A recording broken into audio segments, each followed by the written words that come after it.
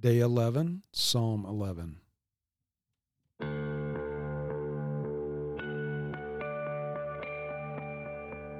Hey, what's going on, everybody? Pastor Sean here on day 11 of 40 Days in the Psalms with Jesus, and we will do today what we've been doing, and that is to read Psalm 11 on day 11, as it reads in the English Standard Version. In the Lord I take refuge. How can you say to my soul, flee like a bird to your mountain, for behold, the wicked bend the bow. They have fitted their arrow to the string, to shoot it in the dark at the upright in heart. If the foundations are destroyed, what can the righteous do? The Lord is in his holy temple. The Lord's throne is in heaven. His eyes see, his eyelids test the children of man. The Lord tests the righteous. But his soul hates the wicked and the one who loves violence. Let him rain coals on the wicked, fire and sulfur and a scorching wind shall be the portion of their cup. For the Lord is righteous, he loves righteous deeds. The upright shall behold his face. Have you ever had one of those days when you just wanted to run away? I've had many.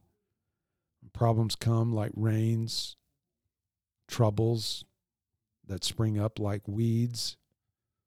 And on a day like that, sometimes I can dream about escape. You know, a mountain retreat, a beachside bungalow, and a fight against the temptation to lose myself for a few minutes on social media maybe. I think maybe if I look at other people's problems, mine won't seem so big. The problem with running away is that those same problems will be there when you get back. Even if you find a way to run away permanently, those problems usually pop up in some new way, some new setting, because of the common element, which is you. In this psalm, David the writer responds as if he's debating with himself.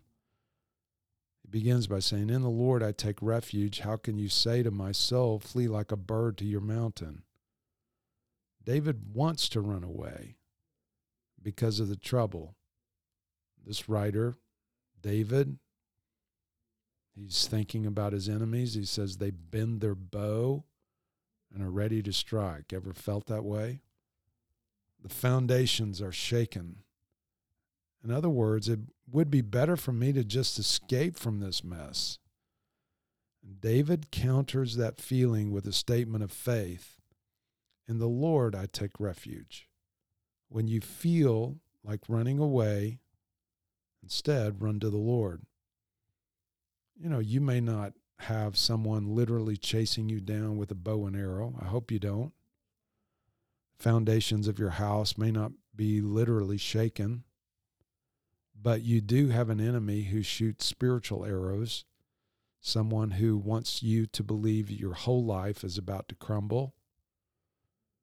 Like Jesus told Simon Peter, Simon, Simon, behold, Satan has desired to have you, that he might sift you like wheat, but I have prayed for you that your faith may not fail. You may want to run from your problems today. Instead, what I would suggest is that you run to the Lord. He is praying for you. Isn't that awesome? Think about Jesus praying for Simon Peter and that he's also praying for you. And what you and I can do today is to join our prayers to his prayers.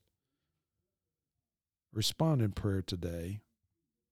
Perhaps by being specific about your problems, your enemies, your feelings with God. He wants to hear from you.